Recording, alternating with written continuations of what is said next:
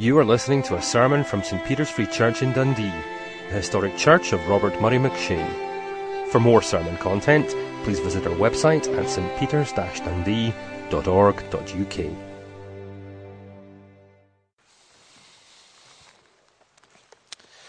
Well, let's turn in our Bibles to the 16th chapter of John's Gospel.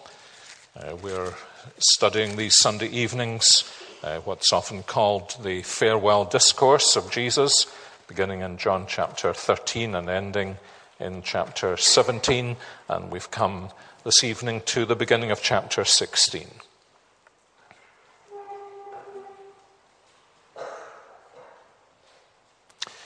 No idea where it is in the church Bible, but if you get to the right-hand side in the beginning of the New Testament, there's Matthew, Mark, Luke, and then there's John's Gospel.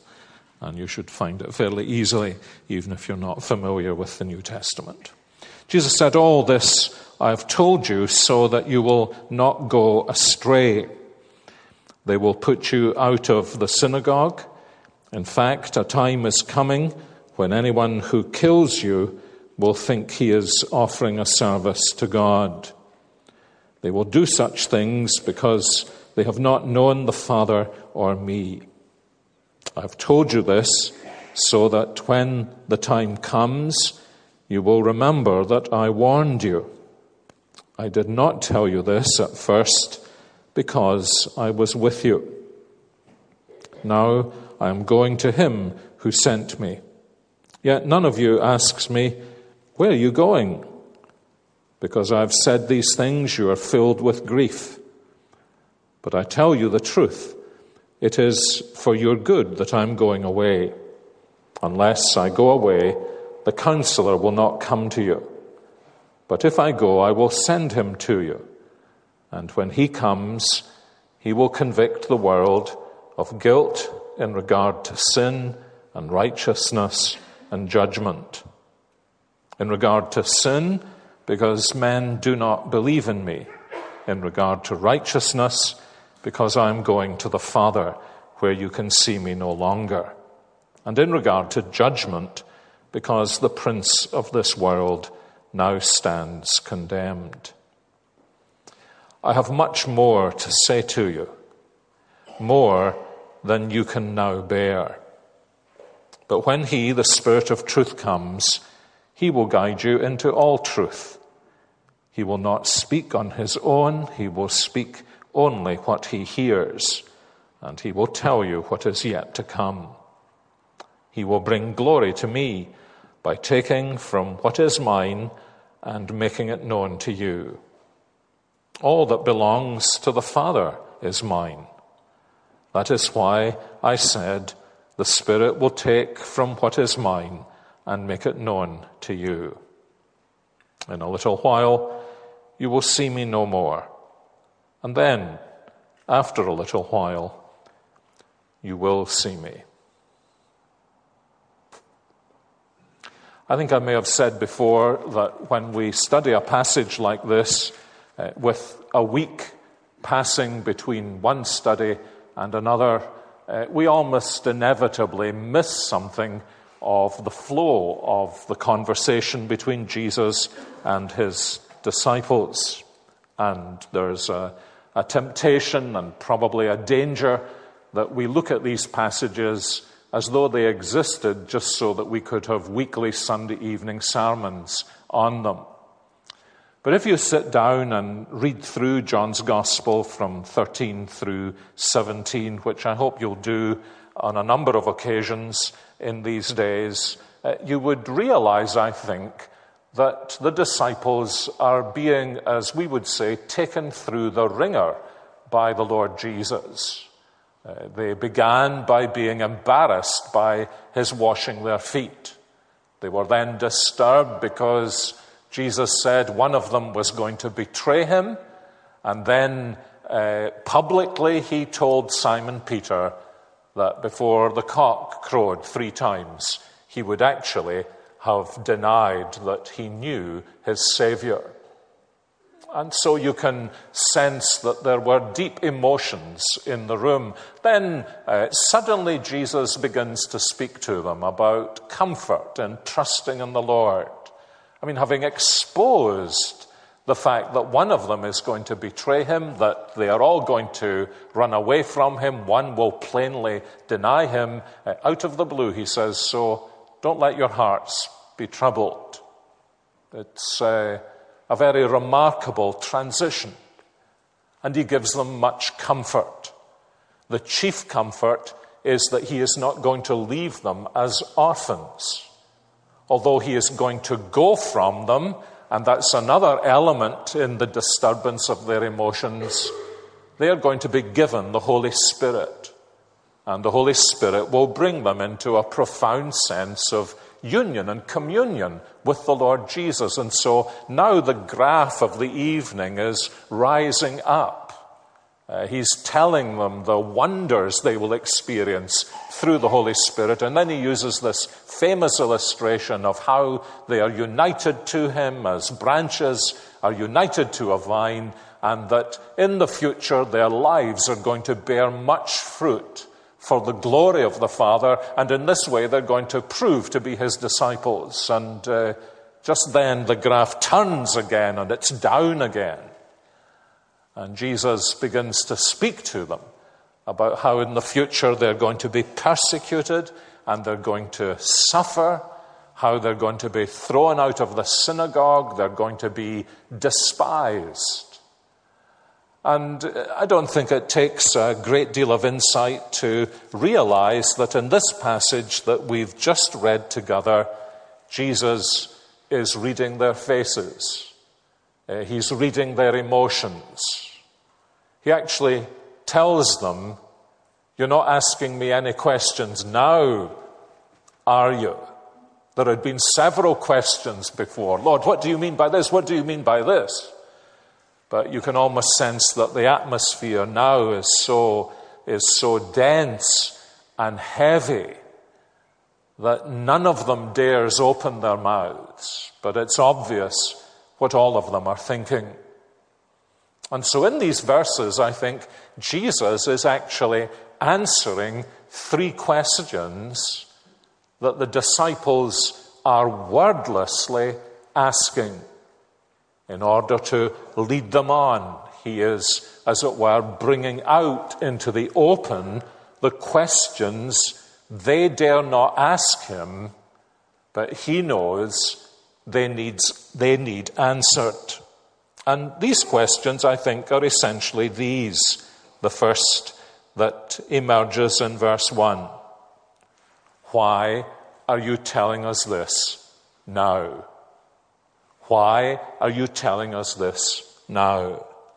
The second question is the question that emerges in verse 4. Why did you not tell us this before now?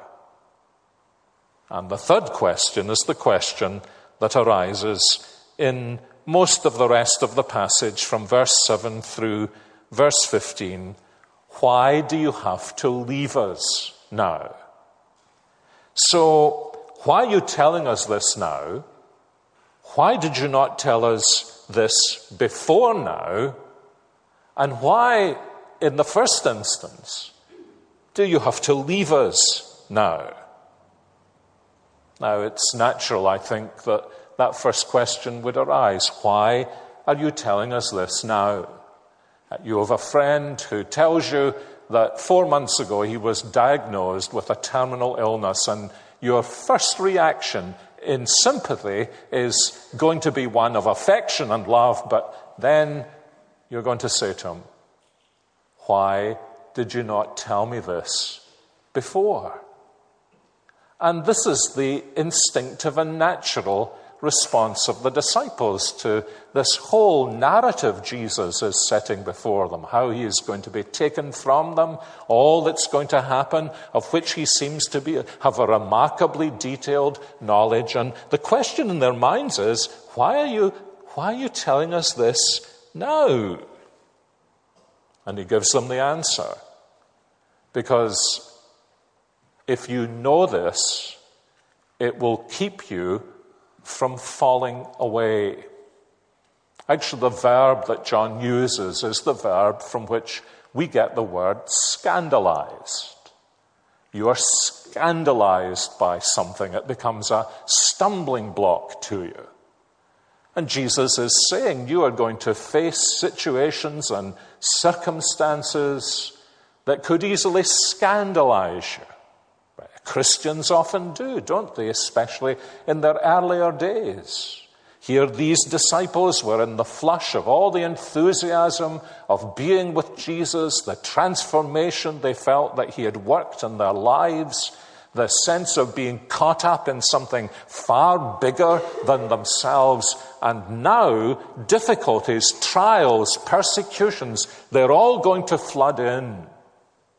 And the danger is to think it was all a myth. It was not real. I was imagining that the life of a disciple was a great and glorious thing. And Jesus is saying, I want to forewarn you that these things will happen.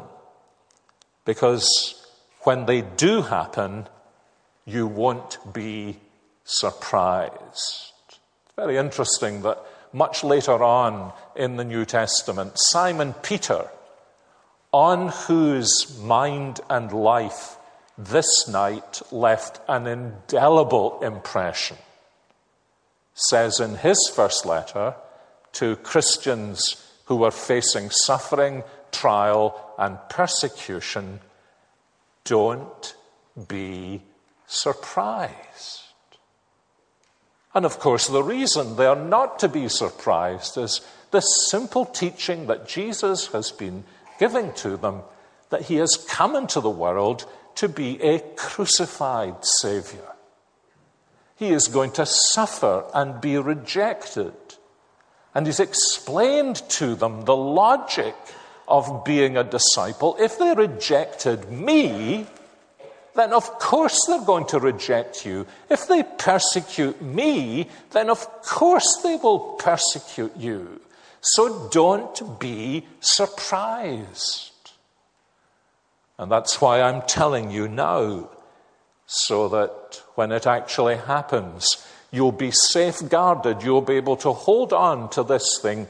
Now, this is exactly what Jesus' word forewarned me about.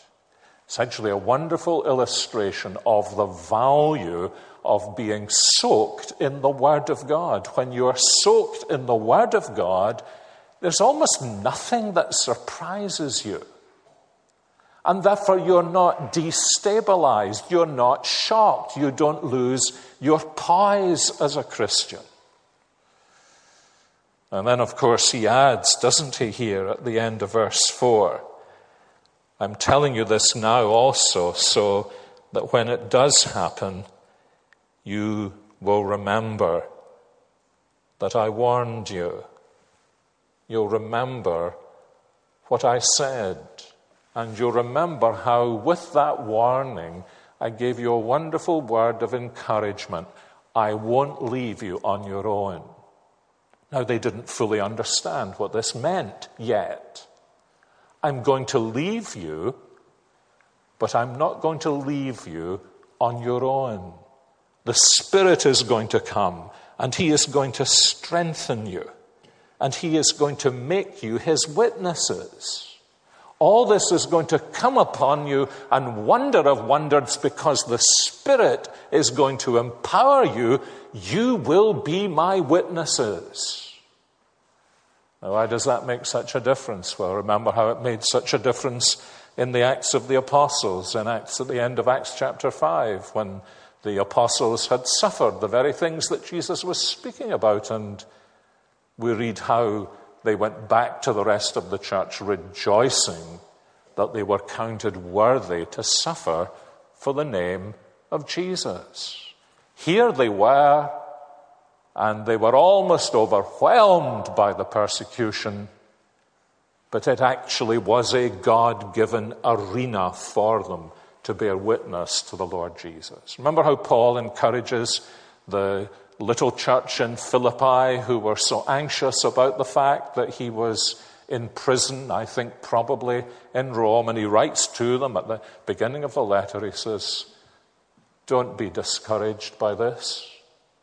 I want you to understand that I'm actually here surrounded by members of the top Roman regiment, and they are forced to guard me, and that means they are forced to listen to my teaching of the gospel. And now, throughout the whole Praetorian Guard, he says, every single one of them understands the reason this man is a prisoner is because of what Jesus Christ has done in his life. You see, he understood, he got it. And this is why Jesus says, I'm telling you this now so that when it does happen, you'll not become a dislocated believer, but you'll understand that this is just a situation into which the Lord has brought you in order that you may bear witness to him. But then there's a second question that arises, and that's the question, well then, why did you not tell us before now? And you'll notice how he answers that unspoken question. He says, I've told you this so that when the time comes, you'll remember that I warned you. I didn't tell you this at first. You see, he's answering their unspoken question. The reason I didn't tell you this at first was because I was with you. Now, what's the logic here? Well, it's this. I didn't tell you this at first because I was with you to be the focal point of opposition. But soon I will no longer be with you. I didn't tell you this at first because I've been there to defend you. I've been there to draw the opposition of others. And I've put my body in front of you and defended you. And there's another reason, I think, why he didn't tell them this before now. And the reason is this. He knew that at their level of discipleship, they would simply be utterly distracted. You know, it is when we have different experiences in life. It may be going to the dentist with apology to the dentist or dentist present, or it may be going to the doctor, maybe an examination. But the thing looms over us. We're thinking of it as we go to bed at night. We think of it as we get up in the morning. We go through the day. Perhaps we know we're going to meet somebody in 2 weeks' time. It's going to be a very tense and difficult situation because we know they are hostile to our Christian faith, and we are distracted. And that's one of the reasons Jesus didn't tell them. Interesting, isn't it? Later on in verse 12, he says, I've a tremendous amount more to tell you, but you're not able to bear it yet. And that would have been true of this. They wouldn't have been able to hear that they were going to be persecuted and listen to much more that Jesus was going to say. The girls, if you had told the girls what was going to be their lot in Calcutta, that humanly speaking, their only contribution to the human race by being there might be that there were Bengali men speaking English numbers with a Belfast accent, they would have said, well, forget about it.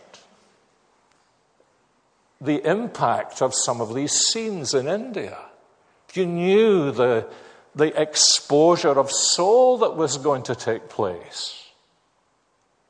There are so many things in our Christian lives, if we knew what they involved, we'd be so distracted, we'd never be able to commit ourselves to them. And so Jesus leads us on gently, doesn't he? I love that word of Isaiah chapter 40, that he carries his lambs in his bosom.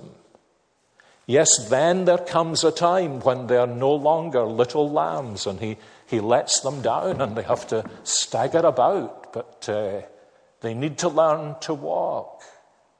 They can't be carried in the bosom all the days of their lives. And we do need to learn to be able to withstand difficulties and trials, but for the moment they're tender shoots, they need protected. That's why I haven't told you, says Jesus. It's breaking your hearts that I'm telling you now.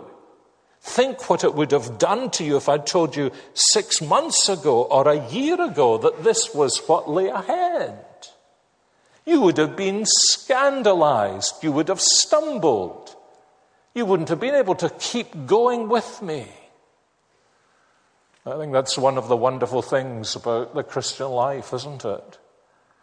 That often we look back on things the Lord has brought us through, and we know that if we had known in advance what he would take us through, we would have been so paralyzed. We wouldn't have been able to reach out our hands and hold his hand.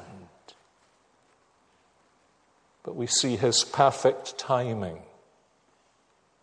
We should be glad that we don't know everything that lies ahead, because some of it we might not be able to bear.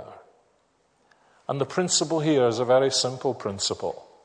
We don't receive from Jesus Christ tomorrow's grace today. He gives us what is sufficient for us today, in order that he may lead us on and build us up for tomorrow. So he explains to them why he's telling them now. He explains to them why he didn't tell them before. And then the third question I think he answers is this, and it's the big question. Jesus, why do you have to leave us at all? Why do you have to leave us at all?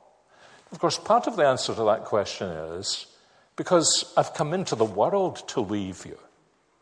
I've come into the world to die on the cross for your sins and then rise and bring you new life. That would have been a true answer. But he focuses on one part of a big answer here when he says, if I don't leave you, he says, then the Holy Spirit will not come to you. It is to your advantage, he says, notice in verse 7. It is for your good that I'm going away, because unless I go away, the counselor will not come to you. But if I go away, then he will come to you. Now, what's he mean here? Well, what he means here is that God has a great plan. The Father has planned how he will save sinners. The Son has come in order to die for sinners. But the third part of that plan is what the Holy Spirit will do when Jesus has died and risen again for sinners. And that's what he's saying here.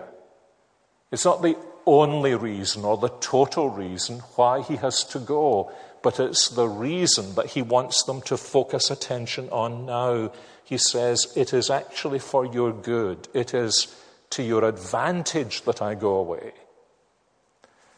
So, of course, there's another unspoken question arises, I think.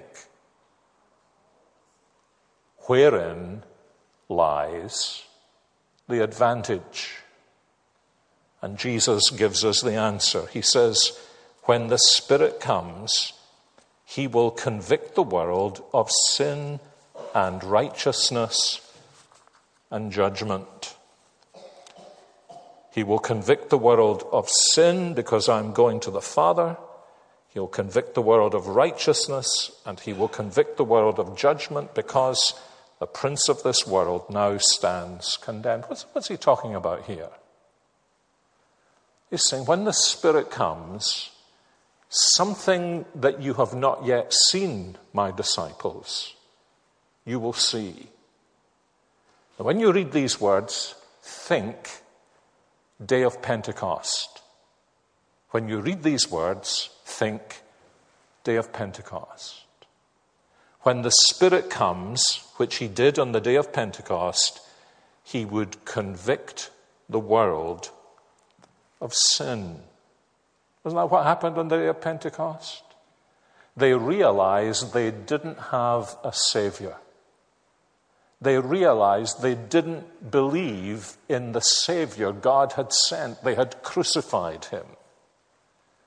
And so they were convicted of their sin. They were also convicted of his righteousness. That actually was a great theme in Peter's preaching. That God had vindicated the Lord Jesus by raising him from the dead, and therefore the people were in the wrong. The people lacked righteousness.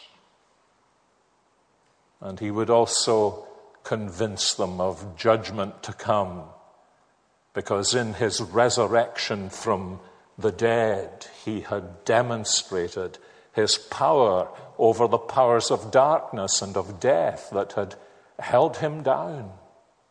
And if that was the case, if he had defeated the powers of death and darkness and condemned them, they who condemned Jesus now themselves stood condemned. And all of this is really just a prophecy of Peter's sermon on the day of Pentecost. And what happened? The day of Pentecost actually is less about the Holy Spirit than it is about the Lord Jesus. What's happening on the day of Pentecost is the Holy Spirit is shining the spotlight on Jesus. And as the people see Jesus as he really is, they're convinced of their sin. They're convinced of his righteousness and their lack of righteousness. They are convinced of his victory over the powers of darkness and death, which he has condemned. And therefore, since they have been on the side of the powers of darkness, they stand condemned as well. And so they cry out on the day of Pentecost, "What must we do?" 3,000 of them cry out, "What must we do?" And Peter says that they are to repent and be baptized. They're to trust in Jesus and they'll receive the forgiveness of sins. They've no idea what he's talking about. It's just a matter of weeks when it will all be clear to them. This never happened during Jesus' ministry. Never happened during Jesus' ministry. Thousands of people were fed, but left utterly unconvicted of their sin and their need of a Savior. But the third part of the divine purpose, following the Father's plan and the Son's coming, is the way in which the Spirit will bring this home to the consciences of men and women, then on the day of Pentecost, in every future generation. And either quietly or dramatically, either in ones and twos or in large numbers, suddenly people realize their situation is so different from what they thought. And although they despised Jesus and despised those who followed Jesus, they're brought to realize their need of Jesus and they come to trust in Jesus. So it's good that Jesus goes in relationship to what the Spirit will do in the world. But it's true also in relationship to what the Spirit will do in the apostles. In verses 12 and 13, he says, "I've much more to say to you, more than you can now bear. But when the Spirit comes, he'll lead you into all the truth." Now, just in parenthesis here, we are not in the upper room. So don't take this verse as though it could mean Jesus is saying to me, somewhere or another, he's going to lead me into all the truth. No, he's saying that to the apostles, not to us. We weren't there. So what does it mean? Well, he goes on to explain, doesn't he? He will not speak on his own. He will speak only what he hears. He will tell you what is yet to come. Now, he doesn't tell you individually what is yet to come. You can't go home and write the book of Revelation the way John eventually would write the book of Revelation. He's speaking to them. And he's explaining to them that the advantage they'll gain from the Spirit's going is that actually they'll understand Jesus far better than they ever did. And not only so, but as we see throughout this farewell discourse, actually Jesus is preparing them to write the New Testament for us, so that there is a sense in which the Spirit leads us into the truth. But not because we were in the room, but because we've got access to what those who were in the room put into our New Testament scriptures. And he shows us things to come, not because we have blinding revelations and say, I have seen the future, but because we've got it here in the word that Jesus gave to us through the apostles. And that's a huge advantage. You know, if the apostles had never written the New Testament, we'd all be making up our own form of Christianity, wouldn't we? You ever been at a party where somebody whispers in somebody's ear a little sentence and says, now, just pass it on? And you can have 20 university graduates, all with PhDs in the room, marvelous memories. By the time the whole thing's finished, it's completely garbled. The same thing could have happened to the gospel.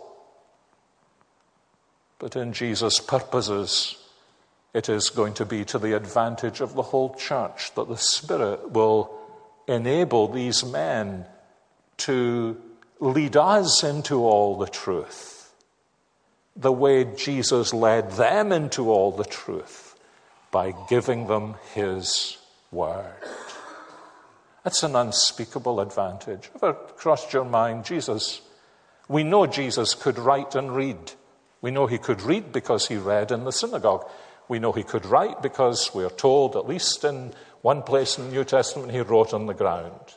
And, of course, he may just have drawn on the ground, Googled on the ground, but perhaps he wrote a word on the ground. But he never wrote a book. He never wrote a book. David Robertson has written 1,000,000 times more than Jesus of Nazareth ever wrote. But Jesus wrote the book through the apostles, so that it really would be not only to their advantage, but to our advantage, that he went and sent the Holy Spirit. And of course, that's why it's not only to their advantage in relationship to what they'll see in the world. And it's really amazing to think these apostles saw something that the Lord Jesus, the Lord of glory, never saw during 3 years of his ministry. That's what he meant when he said, you'll see greater things than anything you've seen me do. He never saw 3,000 people baptized on the same day. He never saw 3,000 people crying out, Jesus, what must we do to be saved? Maybe a blind Bartimaeus here and another man there. But 3,000 on the same day and multiple thousands to follow in the same city. And then he says, and here's the great thing the Spirit will do when he comes. He says the Spirit will come and he will bring glory to me, verse 14, by taking from what is mine and making it known to you. And all that's mine that he will make known to you, verse 15, is what belongs to the Father. Now just stop and think about this pattern. You see what he's saying? He's saying everything that's mine, the Spirit will make known to you. But everything that's mine, actually belongs to the Father. That's why I said the Spirit will take from what is mine and make it known to you. Now you see what he's saying? He's saying, my disciples, I'm sending you out into a world. Remember how he'd earlier said was a world that doesn't recognize the Spirit. And how he's just taught them that world doesn't know the Father. And that world doesn't trust in me. The world doesn't know the Father, it doesn't trust the Son, and it doesn't recognize the Spirit. But what's going to happen when the Spirit comes is that you're going to be brought into fellowship with the Spirit. The Spirit is going to show you my glory, and you will see that everything that belongs to me belongs to my Heavenly Father. I think I can put it simply like this. The non-Christian doesn't know the Father, the non-Christian doesn't know the Savior, and the non-Christian doesn't know the Holy Spirit.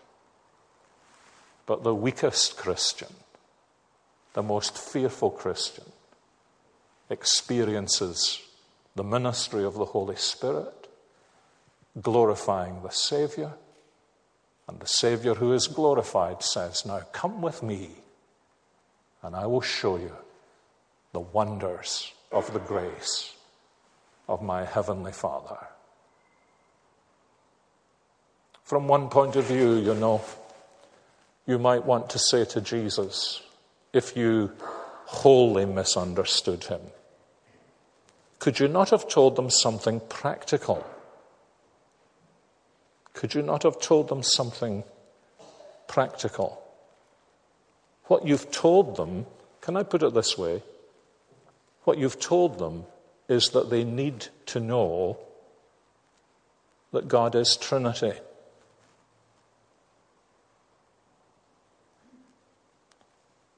And it wouldn't surprise me if some of us thought, but the fact that God is Trinity is surely the most speculative and the least practical of all the doctrines of the Christian faith. It doesn't really make any difference to you. And I think what Jesus is saying is this, that knowing him as your Heavenly Father, seeing his glory as the Savior, experiencing the power of the Holy Spirit is actually what radically transforms everything in your life for this simple reason, that you're living in a world of men and women who do not know God. And you, by his grace, have come to know God. So there are two things here, I think. One is this. There are times in our lives, I think many times in our lives, when we wished Jesus spoke and he remained silent. And it's only afterwards that we understand it was better for us that he remained silent, because we could not have borne the realities through which, by his grace, he has brought us. And the other thing to learn is this, that nothing is more clearly calculated to bring us through everything than that we know God, that we know him as our Father, that we know the Lord Jesus as our Savior, that we know the Holy Spirit as the one who shines on the Lord Jesus and makes us love him and then transforms us into his wonderful likeness. It's kind of amazing to me. We live in a how do you do it world, don't we? We hunger and thirst, even as Christians, we hunger and thirst for 5 things I need to do in order to be a really strong Christian. There are actually only 3 things you need to do to be a really strong Christian. Know the Father, know the Savior, know the Spirit. And at the end of the day, that's really one thing. It's knowing the Lord. I remember reading about a man, almost unknown man in the history of the Christian church, but he happened to be a friend of St. Columba. And so, by extension, he basks in the glory of the famous Columba. And he was an evangelist. His name was Brendan of Burse. And he was evangelizing a pagan king in Ireland. And the pagan king said to him, "So, what's in it for me if I and my people become Christians?" And he gave this answer. He said, "If you stumble upon Jesus Christ, you will experience wonder upon wonders, and every wonder true." And actually, there's no more wonderful wonder, is there, than this. Here we are, a bunch of absolute nobodies, but we know God. We dare to call him Abba, Father. We see the glory of Jesus Christ as our Savior, and we're empowered by the Holy Spirit to live for his honor. And the kind of odd thing is this, that it's in this context that Jesus is saying, "I have a lot more to tell you, but you're not really able to bear it." And you really want to say, don't you, "Lord, this is quite enough for one night. Quite enough for one night. Wonder upon wonder, and every wonder true." Let's pray together. Heavenly Father, thank you for in your word giving us the privilege of being more than observers of this upper room discourse of the Lord Jesus. We thank you that he is the same yesterday, today, and forever. That he is the same Jesus with us tonight by his Spirit as he was in the upper room, cares for us as he cared for his disciples, wants us to know the truths he taught his disciples. We thank you that the Lord Jesus, through them, has given us this precious word, that we may know what they know and learn from Jesus what he taught them. Oh, we pray that all our lives we may know the stability and the wonder of the communion of the Holy Spirit, leading us to the grace of our Lord Jesus Christ, to experience the love of the Heavenly Father. And we ask this in Jesus' name. Amen.